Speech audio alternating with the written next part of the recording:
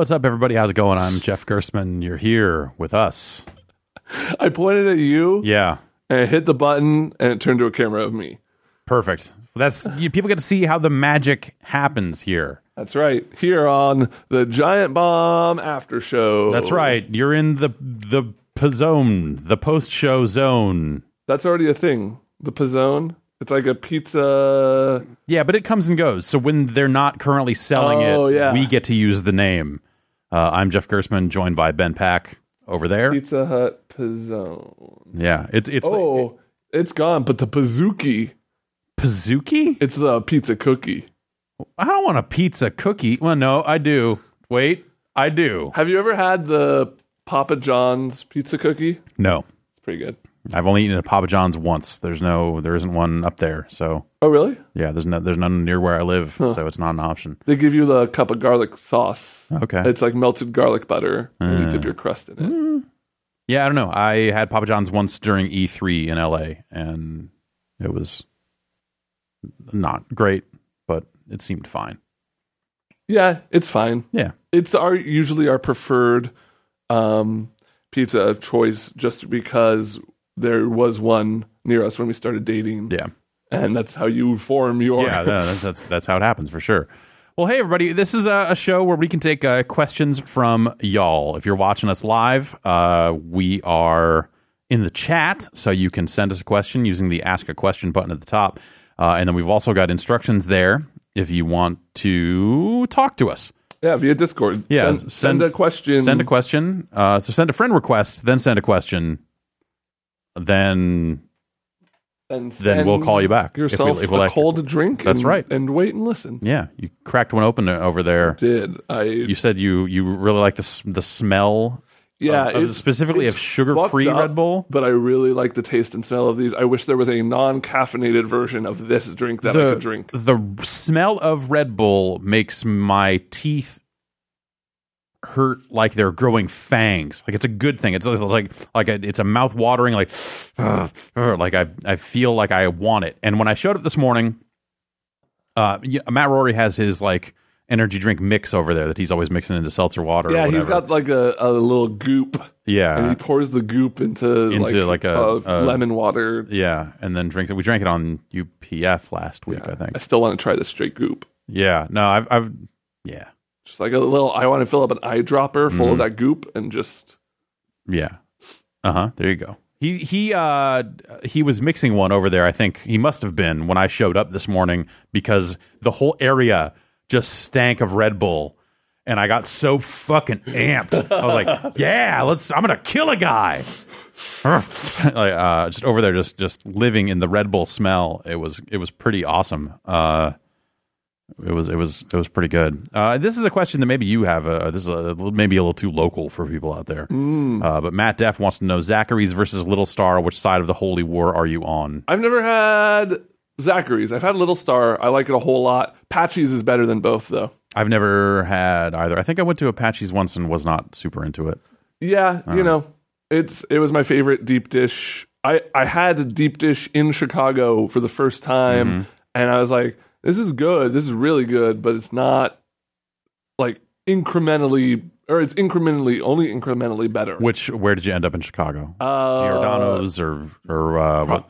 I think Giordano's. Giordano's. What's the other one? There was like two that we were told were the institutions. It wasn't. Pequod's is the one I hear come up. Yeah, come up a lot. Okay, let's see here. Do you want to tell people what our general theme is? Oh yeah, of course. Yeah, I mean, so we ran this Destiny raid over the last week, and it damn near broke us. It brought us together. We laughed, we cried, all that sort of stuff. And I want to hear if you've got similar stories of working together with a group. Like, what was the thing you were trying to accomplish, and how did it go? Was it real life friends or just internet people you banded together with? I want to hear those sorts of stories because I don't really spend a ton of time doing co-op stuff, and when I do, it's nerve-wracking in a weird way. Yeah, like I never want to be the person letting the team down, so I'm always like extra on edge about that sort of stuff. and so I tend to just like, forget it. I'll just play by myself and not dick around with this stuff. I don't want to have to schedule time to play with people and then have to cancel because something came up or all this other stuff. So I usually end up just kind of just doing my own stuff. I probably can't count how many now I would consider them friends I've made just through random pickup games of Dota. Like at this point, I've been playing the game for 5 years or whatever, 6 years, and it's one of those things where solo queuing puts you in such a hostile environment 99% of the time that when you get that 1% of like people using their mics and not being assholes and you win and you have fun, you'll like party up and you play enough with those people, you start to really get to know them. Like I've got, I have friends who I've stayed on their couches who I met because of Dota. I've had like when I've traveled to Texas or whatever and stuff like that. And I think it's really cool. Like internet friends is not a new thing. But like bonding over the hell of a video game that we all play is a pretty cool thing that doesn't really exist in other mediums. Like that's a pretty unique to gaming. I have never met anyone and stayed in contact with anyone as a result of playing a video game with them. It's always been like, you make friends on the internet and, all that sort of stuff through, for me, it was IRC mostly. And occasionally, even in the super early days, Usenet. There's some news groups I posted to back then. And I met some of those people in real life. They made sure I got beer before I was 21. Nice. It was a good group. But one of them was someone I had worked with, and he brought me into this fold of total fucking nutcases. It was fun. And then, just someone I went to school with reached out and said, like, hey, I'm on IRC over here doing this thing. We're talking about video games. And I was like, oh, yeah, all right. I guess I'll try that because I'm already over here talking to people about ways to play Game Boy games that don't involve a Game Boy. So I'm already on this network anyway, and then met a bunch of people that way that I still keep in contact with here and there. But yes, I have never ever met anyone actually playing a game and kept in touch with them. I don't think. Yeah.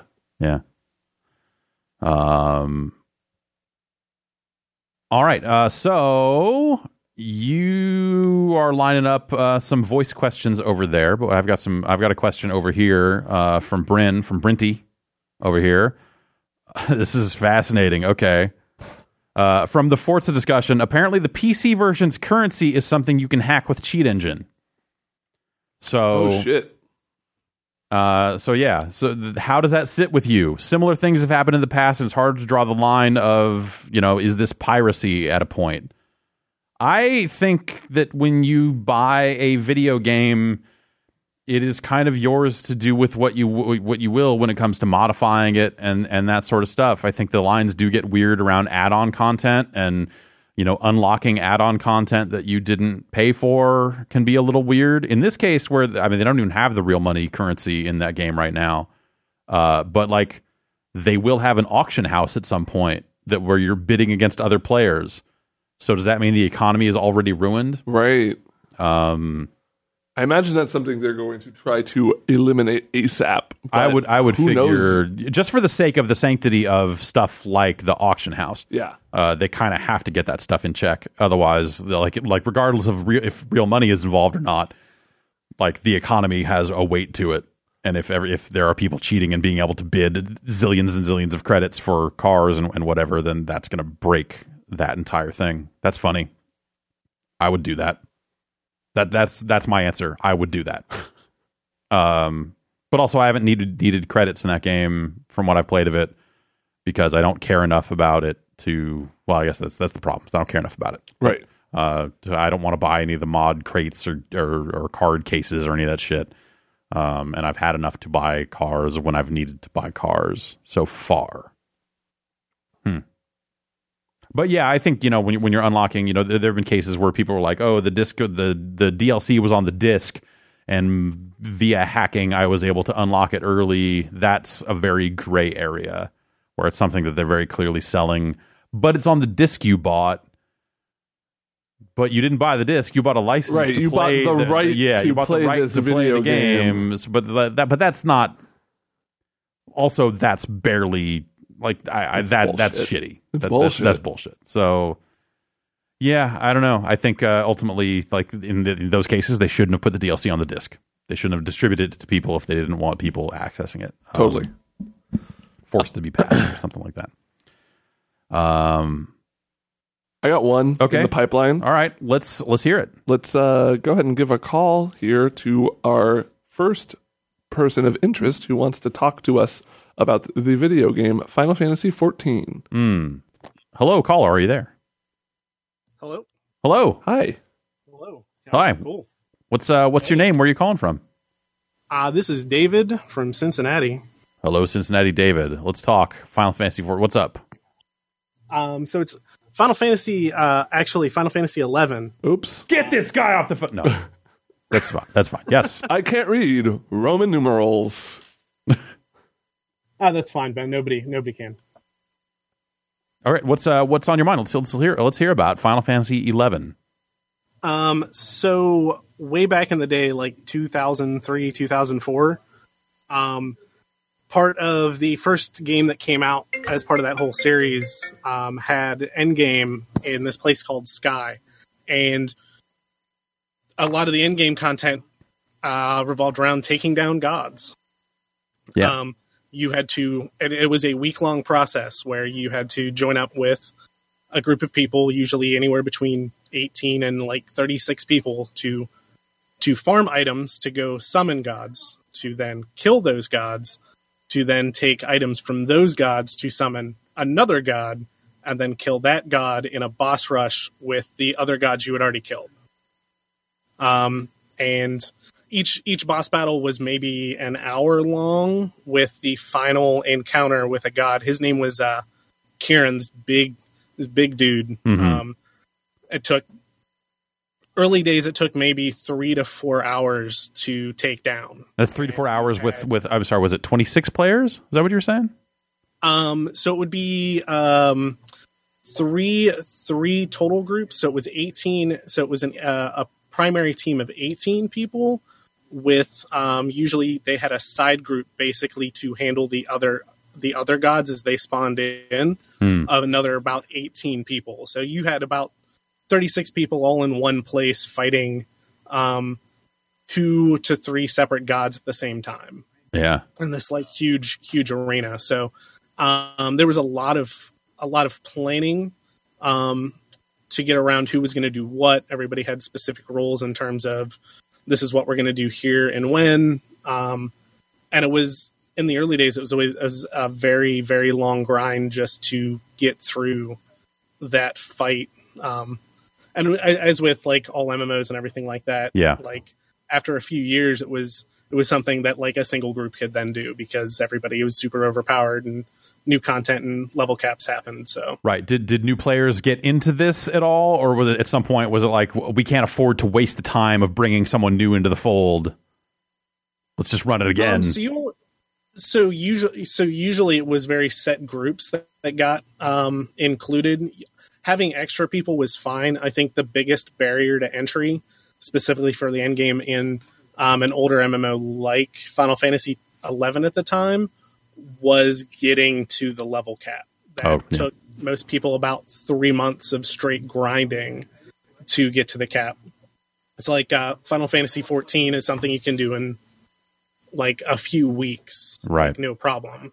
God, and this was kind of like the Korean style, like older grind for months on end, and then reach cap, and then finally do all the end game stuff. So what kind of coordination, or what would you use to coordinate in something like that? Is it just in-game text chat, or were you trying to voice chat? Were you like on a vent or something for this?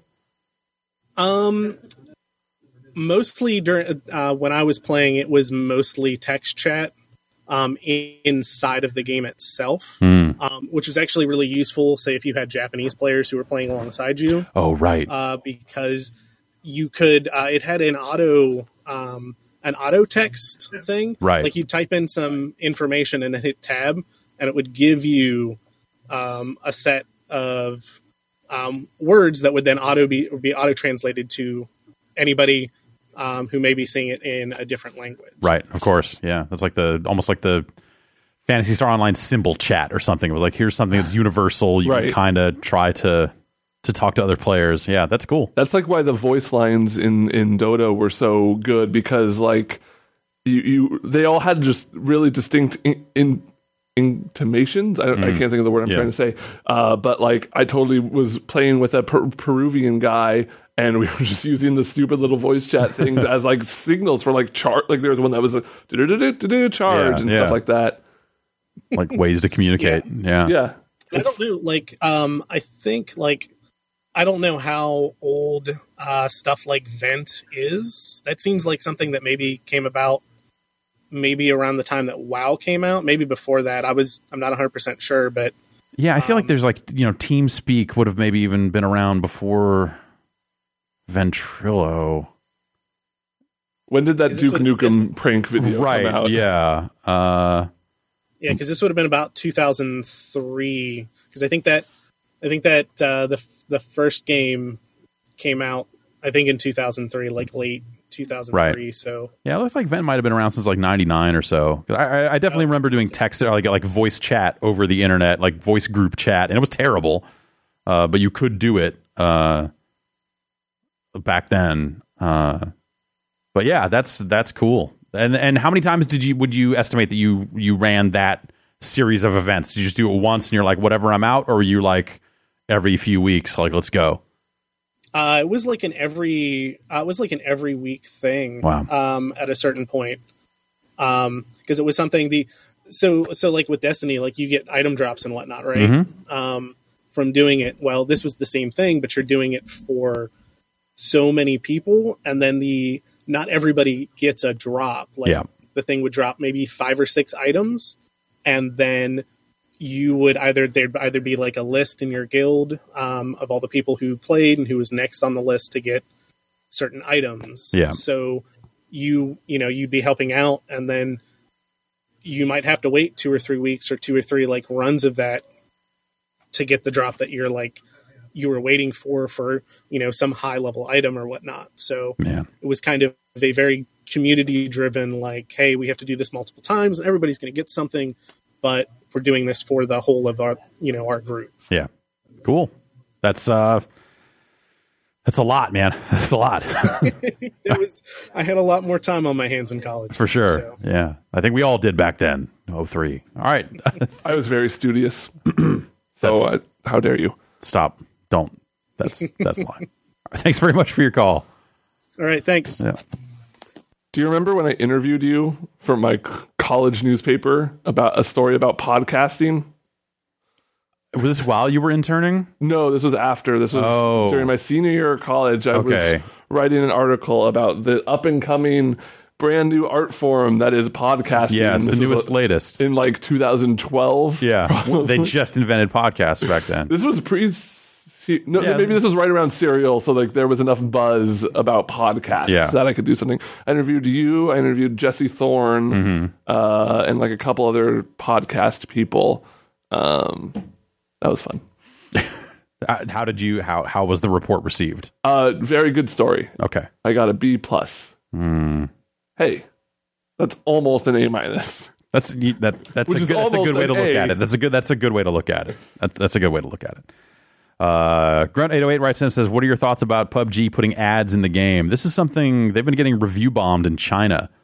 I guess PUBG? Yeah. Huh. And I guess I was reading, trying to figure out what was going on with this. I guess like people in China are complaining about the quality of the servers and latency being an issue and stuff like that. And I guess they are getting in-game ads for VPNs and other stuff.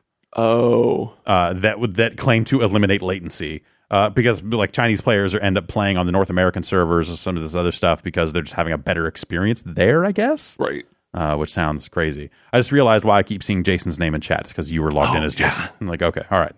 I was like, what is Jason saying? He's turning people up. Does he have remote access to the mixer? Like, Jason's always here. I know. No, he lives inside the machine. Yeah, a part of him went inside the machine when we built it, and he is lessened as a result. But he did it for the art form of podcasting. Yeah, and we appreciate his sacrifice. Absolutely. I got one more here. Frankie Bean says, do you think SOCOM will ever come back? It is the best game ever, and I would never need another game. No, I don't. SOCOM is a specific time and place and platform thing. It was a great PS2 game. Those first 2 SOCOM games, I think, are some of the best times I had. That actually is kind of a co-op story for me in a way, because that game came with a headset. And it was a good voice chat experience. My roommate, after seeing it, he went out and bought a PS2. And he and I, we were playing like a lot of PlanetSide and a lot of SOCOM. We stopped playing SOCOM to play PlanetSide. Then a SOCOM sequel came out, I think, and then we went back to SOCOM. We played so much fucking PlanetSide. I don't know why. We got way into PlanetSide. It was good. It was a cool fucking game. Yeah. But yeah, we would voice chat and play SOCOM and like call out like there's 2 guys to the left, there's 2 guys to the right, like all that type shit, and tried to take it seriously. He would do, since it was a round-based game and there's a lot of downtime between, if you died, he started doing push-ups every time he died. I've done that with Dota. I've started doing like sit-ups while I was dead. And the way it works is like your death timer will increase as the later game. Level, yeah. So like, but in the end, you're dead for like 70 seconds. And I'm just like, well, I can do something because I don't want to just fucking sit here. But then I started playing more support, and you have to kind of watch the map and make calls for people. Yeah.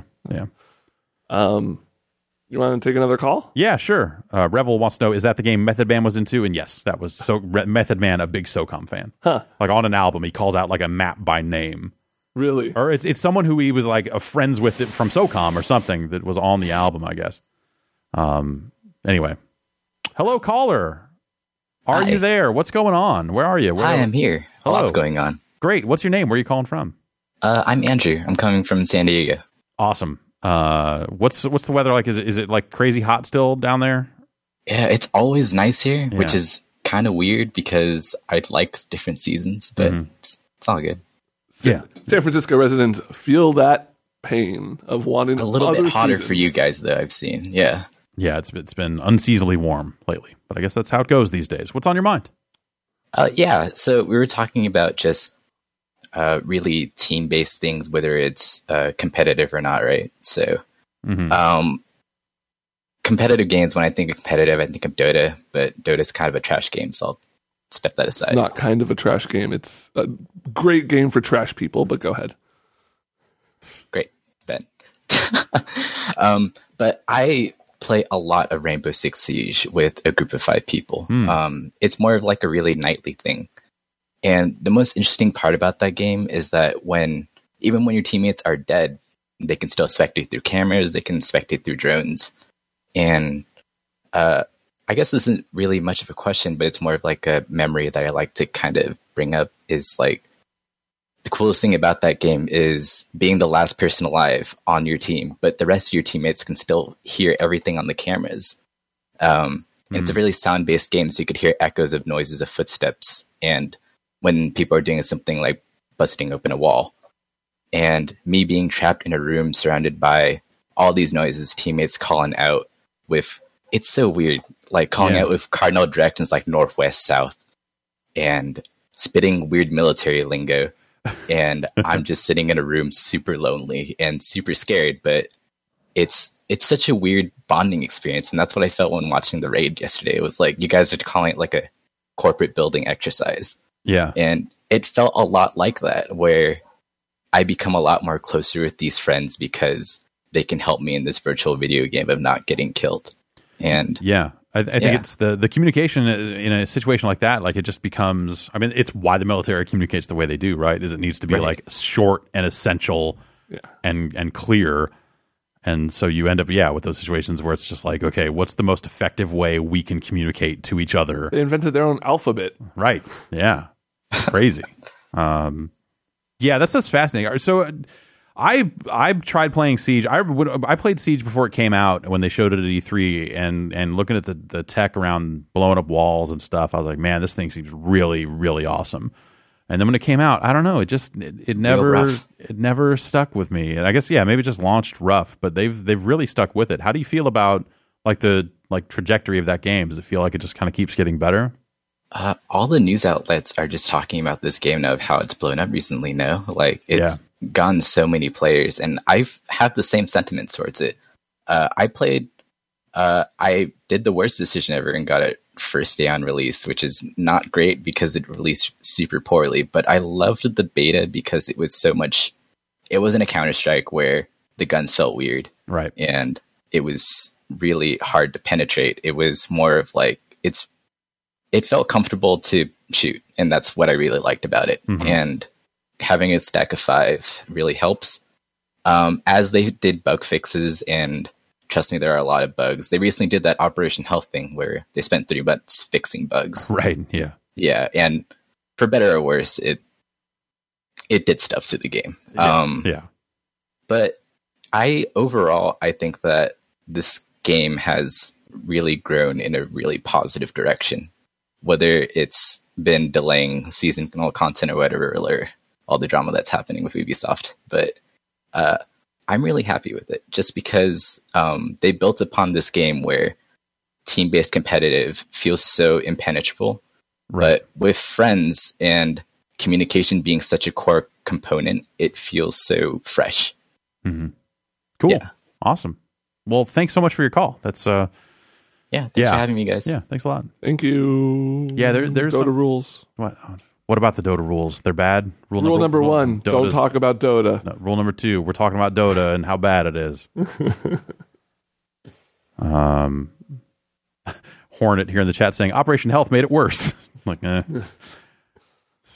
it's no one's ever happy. It's especially when you get a popular game like that. You're gonna have changes that some people like and some people hate. But I don't know. Maybe they messed it up. Who could say? I don't know. I don't know that I want, like, there are a lot of games that I go like, oh, I hear it changed a lot. Maybe I'll go back to it. Siege just isn't one of them for some reason. Like I tried it a handful of times at launch, and I just remember that first E3 demo being really fucking cool. I was like super sold on the idea rad. of like it. The tech was so cool. Like, Like they were blowing like, up specific parts Yeah. of walls and like and their drones pitch was and- stuff like, hey, this is like the Assassin's Creed tech, but it only has to render a house instead of Yeah. all of Egypt, or Yeah. wherever. So you can get like hog wild on that house. and so it was just a neat pitch, and playing a few rounds of it at E3, I definitely came out going like, this could actually be like really amazing tech, and seems really cool, but I don't know, it just rubbed me the wrong way, and I just never. I'm not in the. I mean, I'm rarely in the place where I'm looking for like a tactical shooter. Yeah.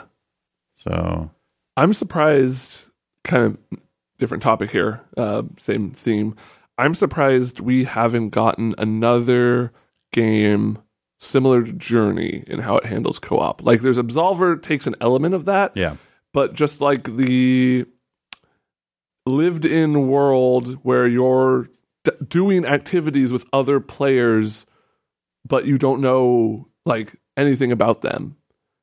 Because Journey was, 3 years ago at this point? something like that. Yeah. It seems like another indie game would have come along and done something similar. I feel or like there has cool. been something that has basically done the same thing, but maybe not, not as cool. Well, I mean, before that, there was Test Drive Unlimited. Oh, you know what? There was that game I saw at E3. It was a Dark Souls-like game, and it had to do with like light and Ashen. Ashen actually does something similar with that, which seems pretty cool, where you will like team up with players and just kind of adventure with them, and then if you complete a quest with them, they join your town as a permanent fixture and become like a salesperson, like will sell you neat. armor and stuff. Yeah. That seems like it'd be pretty cool. Yeah. Kind of more what I'm looking for. If you're getting something lined up over there, I've got a question here from Take a few. I don't okay, really all right. have. Yeah. Diana Chong says, as games become more focused around software as a service, have you thought about taking a stream or having a show that goes back to platform games like The Division, where they've kind of made a lot of updates, or is there just too many video games now? I'd say there's a lot of video games. There's now. lots of games. It's I mean, we could be looking at one new game a day and never catch up. We could probably looking at 5 new games a day and never catch up at this point, if we wanted to look at everything. But The problem is it's all the $2 and less games on Steam. yes, you look through it and you're just like, what is this stuff? I don't know. I think we kind of check out stuff as our interests kind of wax and wane around games. You know, that's usually what will kind of make us check back in with a game. I really liked The Division. I've gone back to it on my own a couple of times to kind of see if there's enough there for us to cover it. You know, to go back in and be like, hey, let's do a stream playing this Last Stand mode or some of the other stuff they've added. And none of the stuff they added to the Division really drew me back into it. I really enjoyed my time with that game, but I feel like it needed more. And I think the stuff they added onto the game was not necessarily the more I was looking for. I wanted that game to be a little more online, like a little more interaction with other players. You imagine if Destiny never encountered another human player unless you were in a group with that player or you were in a social space. Oh, like it was like if the open world of Destiny was empty because you weren't in a group. That's The Division. And you could match up from when you got to a mission, you would say, you know, match make me, and you might end up with 2 or 3 other people. And it was like a strike or something kind of. And yeah, it was never enough. I wanted that game to be a little more online than it was. I never finished Journey because I was having a great time with another player, and then we went through this amazing slide sequence. Yep. And I came out the other end first and turned around and waited for the other person, and they never came. And it was this weirdly heartbreaking thing that I was just like, yeah. What? You finished Journey. At that moment, yeah, you were done with Journey. I was done with Journey. And my journey was over, so I stopped. Maybe the real journey is the friends we lost along the way. That's it's more true than you know.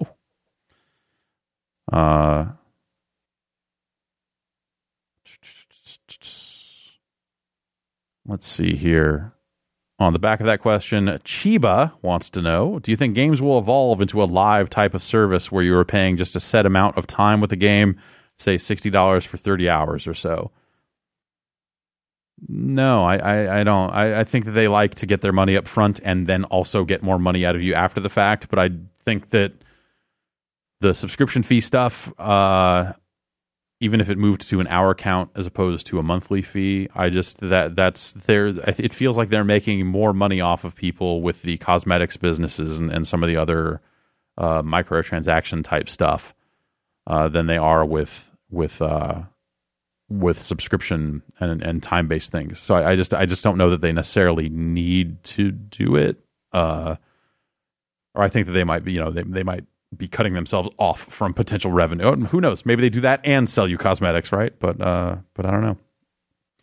Alfredo Alvera writes in and says, hey, I want to ask about Forza 7. What do you think the series should do to maintain your interest? I mean, if we're just talking about me, like, because I think, like, what should Forza do to continue to grow and be a welcoming place for all types of car game players and stuff like that? That's probably a different question. But I think the main thing I am kind of done with is probably the tracks.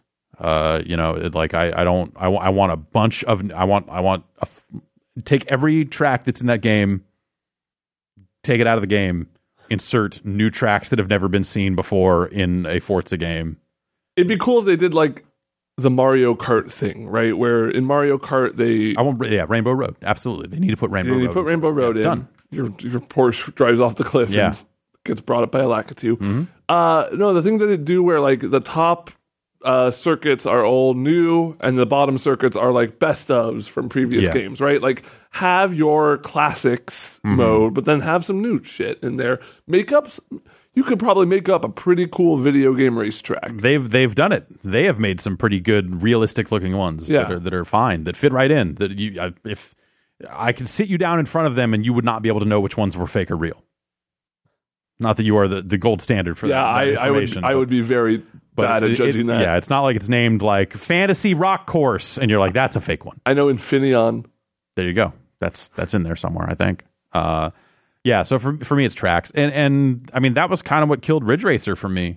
Was that they weren't coming up with enough new tracks, like between I think it was like 5, 6, 7 those PSP games. There was a point with Ridge Racer where they just kept repackaging the same handful of tracks from the previous games, and you got to a point where you started to notice it. Like Ridge Racer 6 and 7 are like alarmingly similar, because one was only on 360 and one was only on PS3, and It's weird. Yeah. I saw somebody. I'm going to take a question here from the chat. Somebody asked if there's anything I want to see from Dragon Ball GT in Dragon Ball Fighters, and the answer is no, because that whole series was like not very good, except Baby. Maybe Baby. Baby would be pretty good in there. Yeah. He's a Tuffle. Is that just the U.S. name for Mr. Satan? No, it's Hercule. Yeah. It's bad. It's way less cool. It's way less cool.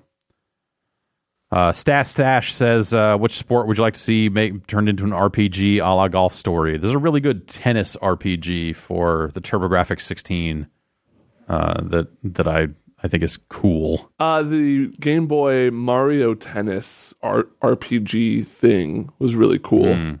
Yeah, that one's really fun. I think like a one-on-one basketball game would be fun to do as some kind of RPG, like stats or maybe even party-based, do 3-on-3, like street hoop type stuff. There was a really cool, I never ended up talking about it, but there was a really cool game I saw at PAX.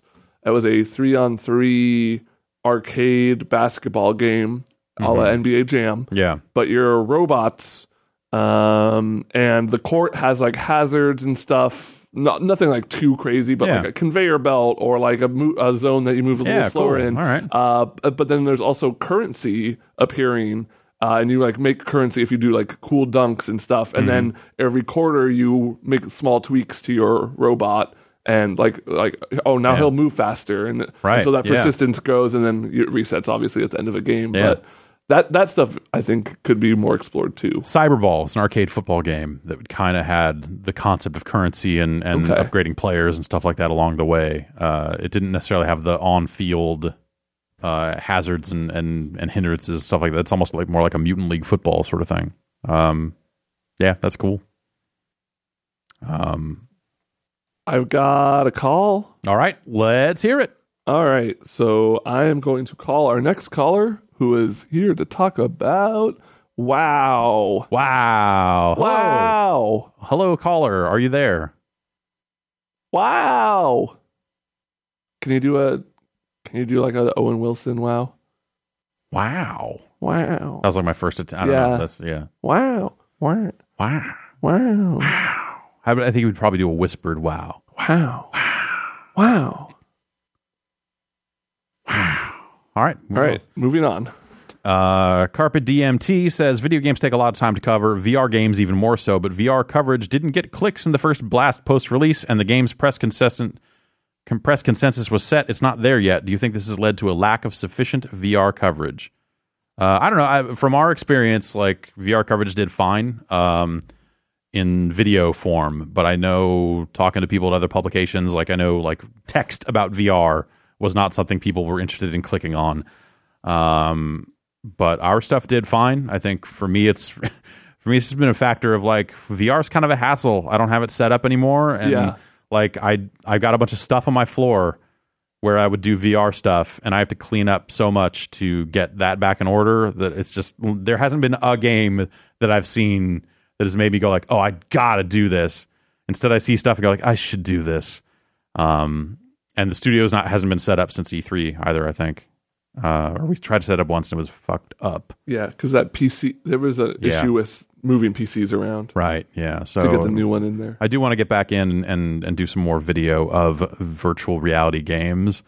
But yeah, I guess it hasn't been a priority, really. Like I said, there have not been a ton of games that have like been demanding that I get all this stuff set back up, and yeah, but I want to do more of it. As far as like the rest of the press and stuff like that, yeah, like I said, I think I don't think all of them are completely governed by Travik, but at the end of the day, you know, if the gaming audience that reads those websites is not reading the coverage, then at some point, like, is it worth your, you know, is that the best use of a reporter's time to do that sort of stuff? So I think maybe you ended up with, you kind of have a chicken egg sort of situation where because it's not ready yet, people don't want to know about it. Actually, you know, the thing we found is, you know, like our video of VR games did really well for two reasons. One, you had a lot of people who liked VR that wanted to see that stuff be used because they were looking for games that they wanted to try themselves. And you had people who hated VR. Yeah. And everyone got what they wanted out of it. because they would all approach it with through their own lens of like, oh, I hate VR. Look at how clunky this shit is. People who like VR going like, oh, that looks cool. I might actually try that. And then you had people who like were fanatical about VR, and their take was, these guys fucking hate VR. They're ruining VR with these videos, which I don't get at all. Like, that's fucking insane. Yeah. Well, you hate VR, and you wanted to see it fail. Oh, right. Yeah. The thing I paid money out of pocket for myself. And like we spent man hours and resources setting up in the office and the green screen and all that. The stuff that like is that I continue to say the tech is incredibly impressive, but the software is mostly boring. All right, we're going to try again with this caller. Okay. And this is their second attempt to call in and talk about WoW. Hello. Hi. Wow. What's your name? Where you're calling from? I'm Andrew, and I'm calling from Poughkeepsie, New York. Cool. What's on your mind, Andrew? I just wanted to tell you the story of how I kind of got burnt out WoW rating. Let's hear it. So so not too long ago, I was on a guild that was basically trying to go for like the realm first for the higher difficulties of the raids. Yeah. I'm sure if you're aware of the normal difficulty, and then you have the higher difficulties that come after. Right. Yeah.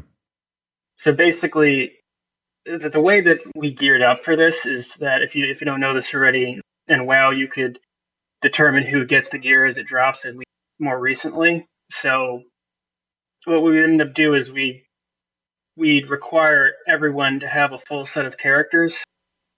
So what we do is we'd basically run multiple raids a week and have all but 2 of the characters be alts. So we could just funnel the gear into those two main raiding characters. Yeah. So 2 people would get to go to the first raid and they'd get all the gear, and then we'd do another raid right after, and then another 2 characters would get all the gear, and so on and so forth. So we'd basically be just grinding the raid all week to get each and every character geared up as far as possible. And then was the idea that once everyone got geared up, you could then go back and try to get the realm first with the gear that you got? Yeah, basically preparing for that, making it easier on us. Yeah. On basically faster progression. Wow. And then also when like the raid came out on the PPR, we were expected to constantly be testing that too. So it was a pretty big time commitment. Yeah. Like how many hours a week were you like at its height? How many hours a week were you spending on this? Well, basically it was like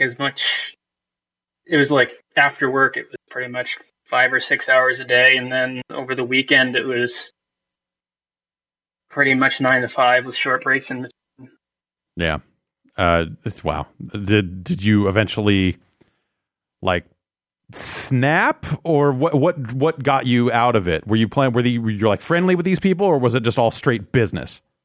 It was all kind of straight business, because the way it usually works with this stuff is that you usually go onto their boards and have the application process. You're required to have a bunch of experience in previous rating tiers, and they say it's an entry-level position, but really you need like 5 years of experience. It's bullshit.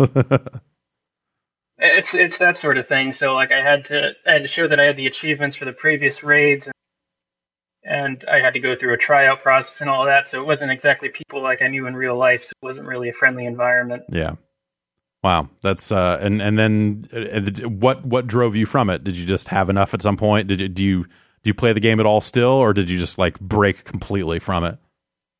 Well, I play it. I usually play it a little bit when the new expansions come out. You know, that sort of new car smell sort of thing. But yeah, what broke it for me was basically just the effect it was having on me, because when I was playing on this, it was in my last couple of years of college, and I kind of gleaned that prospective employers wouldn't really like it if my grades dropped down to next to nothing in my last 2 years of college because of this.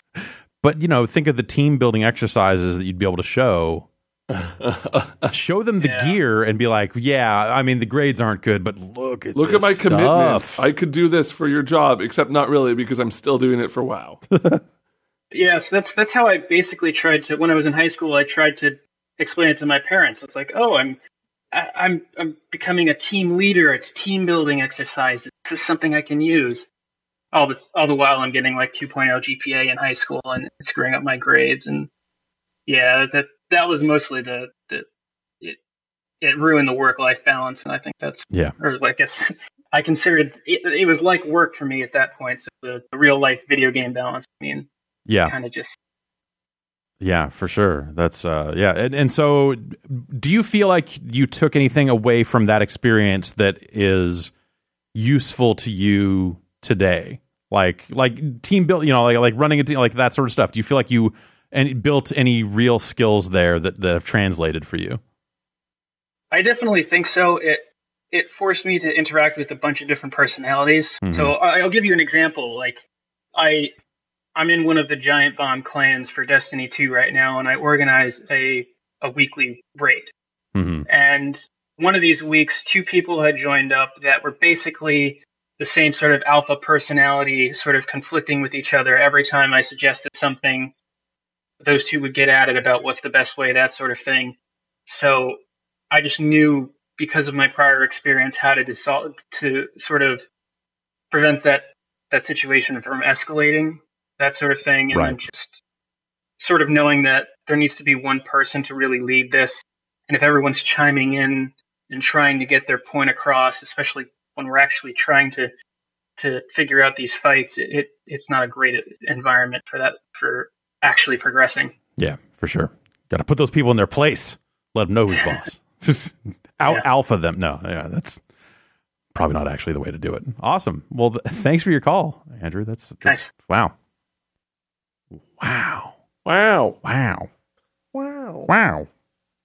That was like wow. What's that from? That's a Mario thing. Wow. Yeah. It's a Mario. It's wow. Is it like when you're spitting out a key? Yes, when Yoshi spits out a key. Yeah. That's good poll, us. Mm-hmm. I'll let you line up one more. If you got it. No? All right, yeah, let's we're getting ready to wrap it up either way here, so maybe we do just wind down here. The Bandit wants to know if you spent any more time with Samus Returns. A little bit. I got past the part from the quick look, and just haven't had a ton of time to play it, or just other stuff's been coming out, so I just haven't really gone back to it. But it seems, I still think that's a neat game. I did not expect to like that game at all from what I saw at E3, and I was very pleasantly surprised when that came in, and I fired it up. I was like, oh, this is actually like really, really fun. Are we cool with WoW with Ben and Jeff for this week's? Yeah, that sounds good. And we have to come up with some kind of permanent name for that. Yeah, feed. So we will actually need. So we've been doing a thing where we just have it. This is the Bombcast after show, but every week it's called something else. But we're gonna split this off into its own thing. Yeah, eventually. Its own. Right now, it's up in the Giant Bomb Presents RSS feed. We'll probably spin it out into its own feed, and at start. That point, we will need something permanent. Mm-hmm. Like we could just call it the Giant Bomb Bombcast after show. Yeah, very utilitarian. And then keep naming convention. And then the episode names become that. We need to put dates on the episode names. Okay. I realized after last week. All right, gotta do that. That's my notes for the producer. Thanks. Yeah. Note I'm going to very strongly consider them. Okay, great. I'm going to incorporate it into my process. I'm going to see what I get. All right, terrific. Well, thanks everybody for coming and hanging out, and thanks for your calls, for your chat questions, all that sort of stuff. It's always fun to hear from you. And we're going to take off. I've had some people ask if this is replacing Jar Time, and I don't think it's going to. For a while, I was like, I guess we are kind of taking questions here too. But I have a pile of questions that maybe would be better served in a longer form setting that people have sent in. So I might record one of those coming up soon. Like our Mondays are very different now. We got our chicken dinner. Yeah. And so, like we can play around with the Murder Island format. Yeah, we're free. We did the Destiny raid. We're free. So I'm hoping to get back to maybe streaming some old games here at some point this year, but I think we are going to do some Murder Island custom games for sure too. So I'm looking forward to that. I'm excited for that. That'll be fun. Yeah, that'll be cool because we'll be able to get y'all in there and fill up these servers and goof around like we did that one time. Maybe get a zombie game in or something. Yeah, with our test run. Cool. All right, everybody, have a great week, and we'll be back next week with more Giant Bombcast. And this show as well, which has a name. Bye. Bye.